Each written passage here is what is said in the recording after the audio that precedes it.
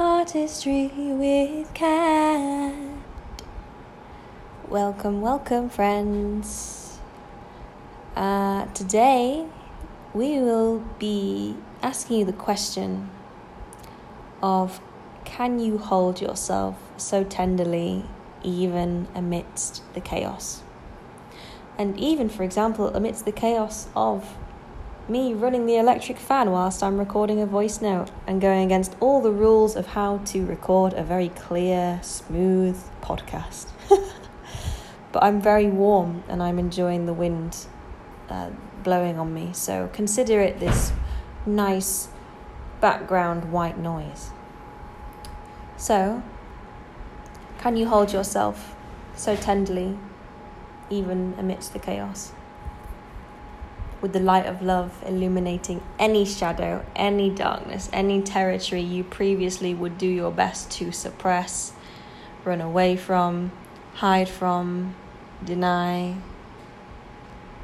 It becomes clear as day when you walk into the cave with your light of love. That this is the light the divine has always shined on you. Bedazzling, bright, radiant, unstoppable.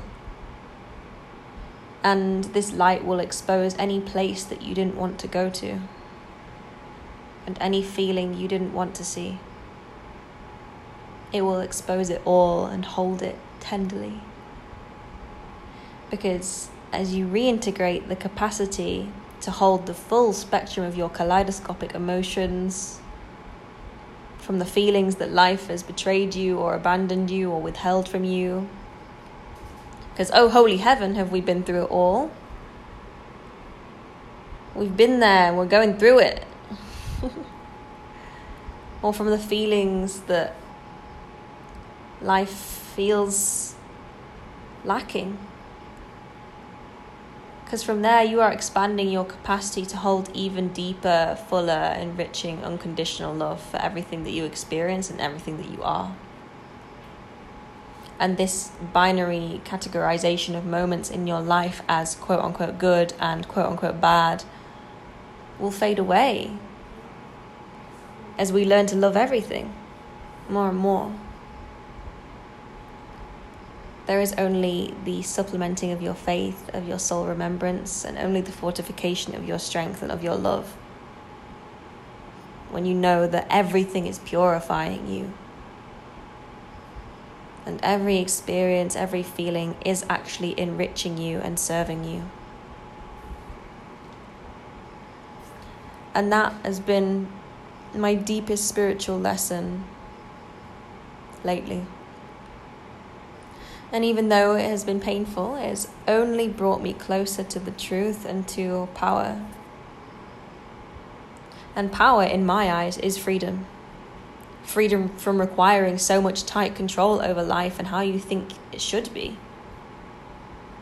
And freedom from demanding that you have it all before you can finally be granted permission to be at peace. Freedom from being under the grip of wounding. Freedom from being at the mercy of emotions.